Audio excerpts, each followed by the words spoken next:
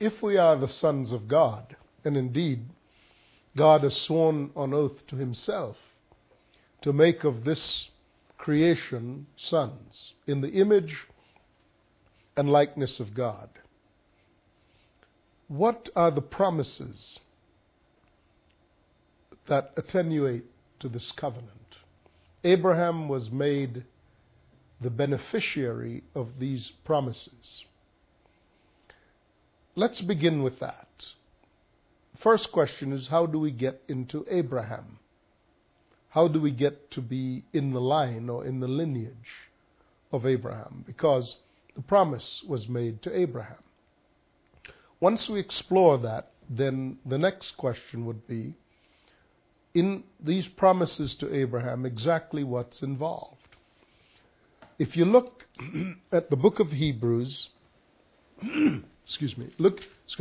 let's begin with looking at the book of Galatians for a moment, because it's carefully delineated as to how we get to be in the lineage of Abraham, and therefore come to the promises of sons. Verse 16 of Galatians 3 says, "The promises were spoken to Abraham and to his seed." And this, of course, goes back to and references the earlier promise that had been spoken to Abraham in the 12th chapter of the book of Genesis, where God, walking with Abraham, chapters 12 and 13 record that God had promised him that in his seed all the nations of the earth would be blessed. Now, referring to that, the writer of Galatians, the Apostle Paul, said, the promises were spoken to Abraham and to his seed. And Paul takes pains to point out the scripture does not say, and to his seeds, meaning many people. So the promise was not made to the Jewish race. That would be the seeds, the Jews or the Arabs, being the descendants of Abraham's seeds. But to your seed, meaning only one person, who is Christ. So it's a spiritual promise. That is, the promise meant to be fulfilled in Christ, in the spiritual seed.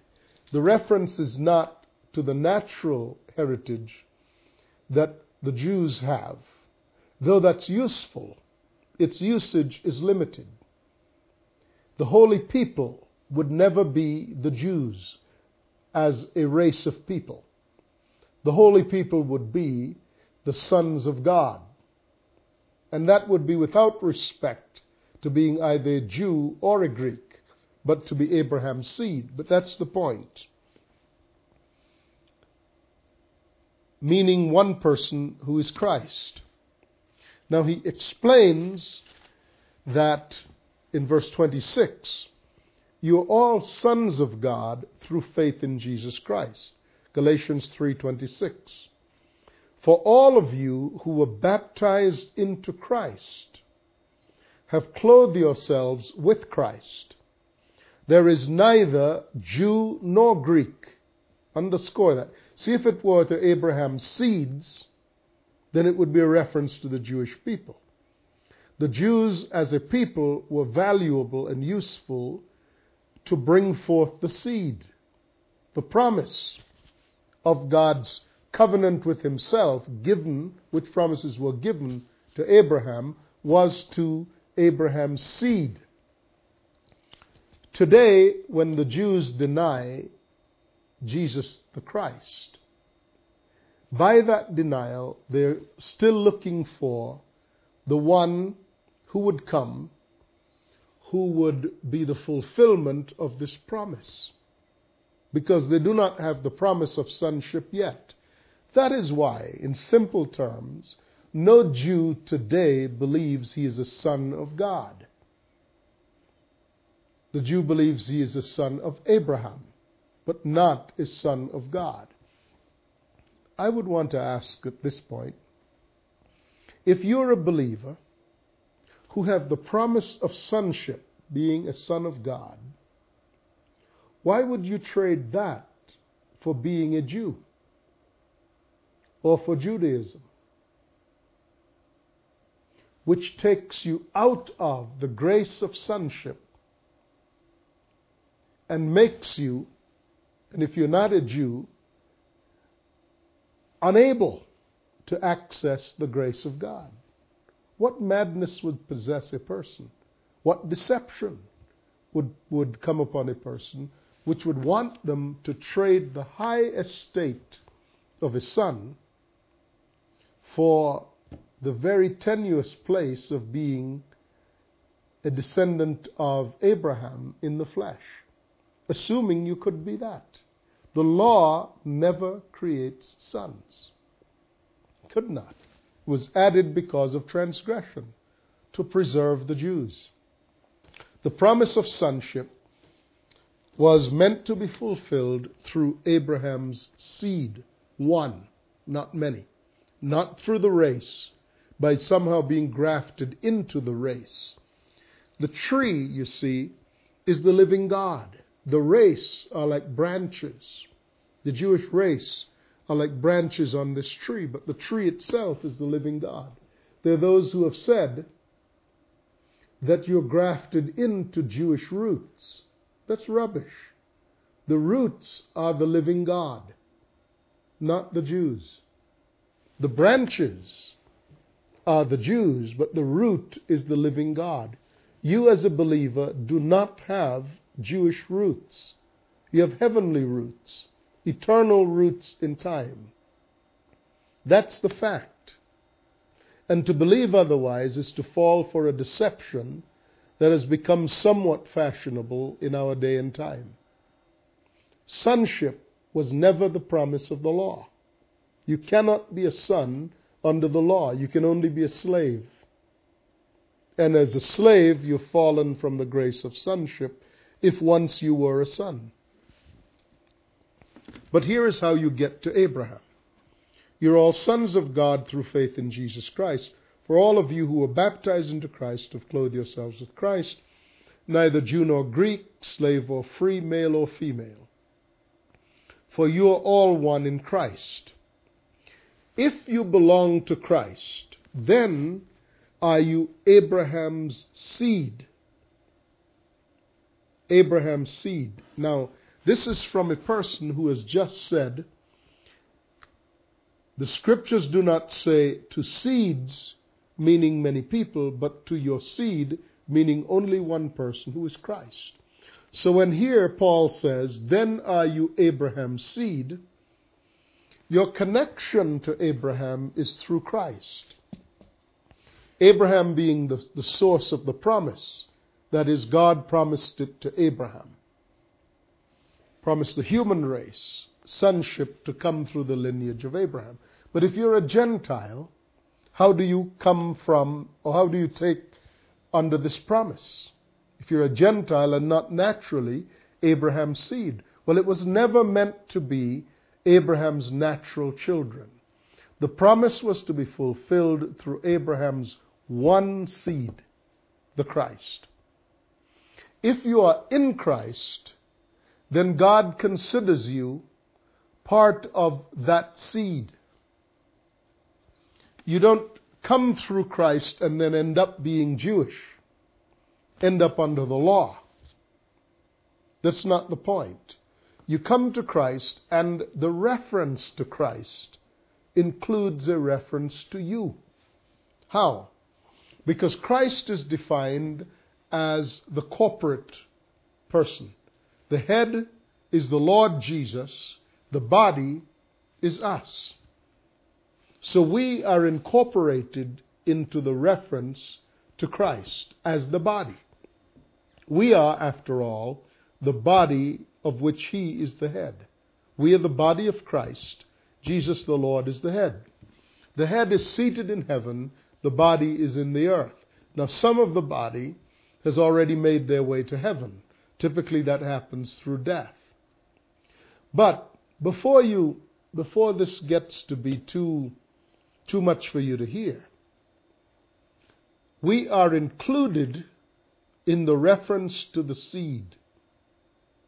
We're included in the reference to the person of Jesus Christ. We ourselves are not the Christ, in the sense that the anointing does not originate with us. The anointing is on the head. The oil has been poured upon the head. It runs down upon the body. But the anointing goes to the head. We are the body in the same way that a body is absolutely ruled and governed by a head. When the human body works as it should, as it was designed to, the relationship between the head and the body is one of the head providing all of the vision, all of the direction, all of the purpose of the whole body, and the body slavishly following the head.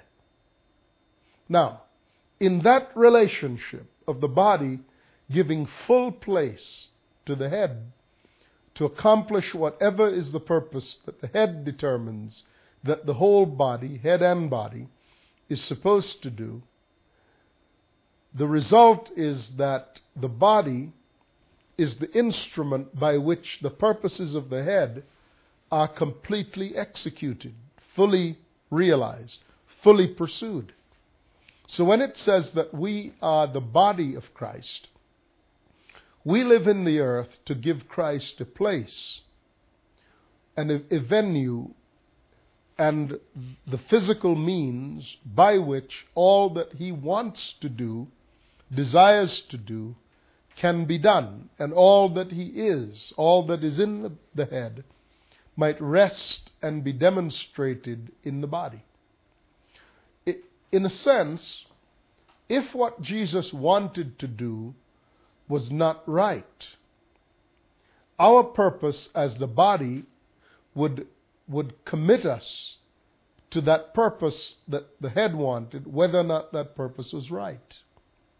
But because the body exists to give form and face and function to the purposes of the head, our existence as the body of Christ, make no mistake, is to slavishly, not as slaves, not in the status of slaves, in the status of sons, but with a total dedication, independent of any will that we would have to the contrary. So to be the body of Christ commits us to the purposes of Christ in whatever way Christ would direct our purpose. As I've said, if these purposes were horrific, if these purposes were terrible, then we would be stuck with a most unpleasant relationship. But because these purposes reflect the grand goodness of God, the functioning of ourselves as the body ennobles us and enriches us beyond all measure. So one of the great promises to the body is that the glory that has been given to the head will cover the body, in and to the extent that the body allows the head to be the head.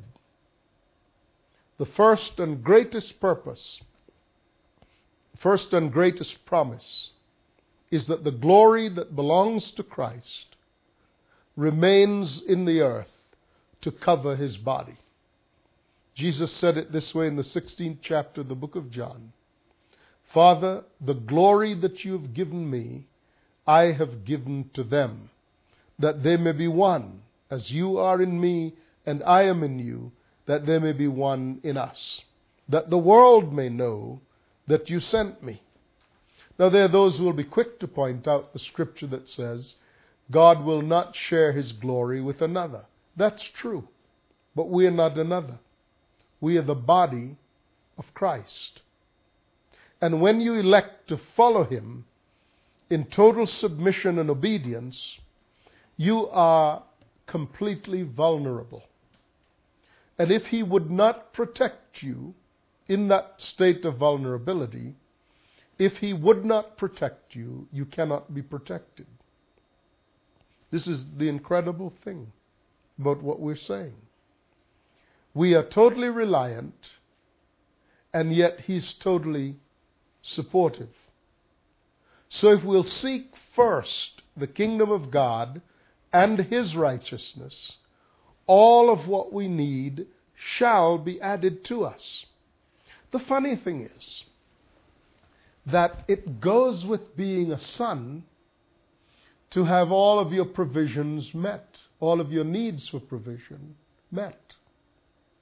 But if we leave off giving place to the Lord Jesus Christ, out of which to live and to function, and take up the responsibilities to care for ourselves that he would so willingly take upon himself, then we are engaged in purposes that are opposed to the will of God for us, and our striving is the basis of our success. If, on the other hand, we were to seek first the purposes of God in the earth, that is, present ourselves as living sacrifices every day to live out his purposes for us in the earth in this day, then we would experience regularly and routinely the fulfillment of the promise that treats us as sons, which is that whatever we have a need for physically, he would attend to and he would supply. This is a far cry from the doctrines that would treat Scripture as talismans, tokens, spells. You quote the Scripture and God will jump through the hoops. You see, it is true that the Word teaches us that we should give and it will be given to us. But this was within the context of a relationship of seeking the kingdom. If you give up your life and allow him to live in you and live through you, he's saying to you, everything you have a need for, he obligates himself to supply. But if your purpose is to give so that you may get, so you give money to get money, that's not the promise that he's speaking about. That's an attempt to use the Scripture as a key to unlock the riches of heaven. There's nobody who benefits like this. And the ones who are teaching this are becoming wealthy from selling this message. That's the source of their wealth. It's not that it functions. It's that they're the ones teaching a people how to do this, how to make God jump through the hoops, as it were. And people are foolish enough to buy this kind of doctrine in record numbers so that the purveyors of the doctrine themselves become wealthy. But, their own success is not the result of the doctrine, but the result of the sale of records and tapes and books about the doctrine. To test whether or not this is true, look at the condition of the people who believe the message. Is their condition materially different from the people around them, from the rest of churchgoers? And furthermore, if this was so, then the wealthiest people in the world today would also be the strongest believers. One could hardly say that the world's wealthy, whose names are household words, are wealthy because they honor God or give money. That's simply not the matter.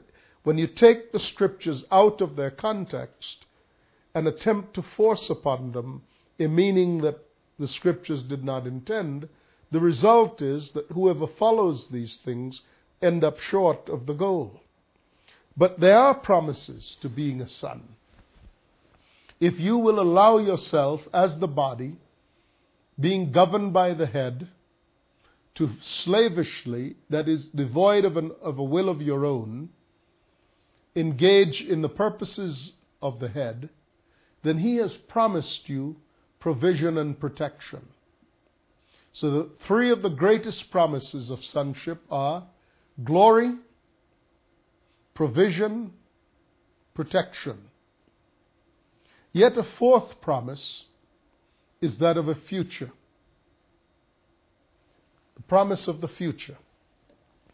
As God lives out His purposes in you and for you, your life takes on a purposefulness that it could not otherwise have had, but for the fact that the living God lives through you. Jesus put it this way: if you live in me and you believe in me, you will never die. Because you have in Him, then, eternal life. And that life is in the Son of God. And that life is the light of men. This world and this life and our time here is merely one of preparing for the next age. Jesus is coming back, and He will bring with Him those who have fallen asleep in Christ. Every person who died in Christ is a person who previously has lived in Christ. The world does not necessarily believe that the things Christ has said are true.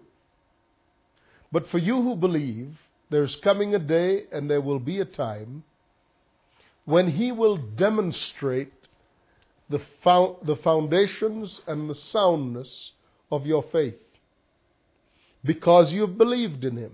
In that day, you will shine, as the Scriptures say, like the stars forever. The whole earth would see in that day that you believed the truth and you were not disappointed as a result of your belief in the truth. So, as one who pursues God, the promises of sonship include being clothed in the glory of God, resting in His provision for you and His protection of you, being comfortable and confident in your future, because He holds the future in His hands. He knows the end from the beginning.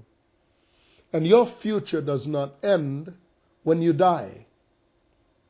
The days of your future include the time of the millennium, when on the earth, because you have faithfully given yourself to the purpose of God, and He faithfully lived in you, faithfully lived through you, the gifts and the call of God being without revocation and being faithfully pursued in your life, earned for you, purchased for you, what the Scriptures call an eternal weight of glory that far outweighs the light and momentary trials that you must engage in and endure while you're being trained to walk in maturity as a son of God. So the future is secure for you. Human beings want the assurance that their lives count for something. Everybody wants to live for a purpose, and so that when they die, they do not simply cease to be.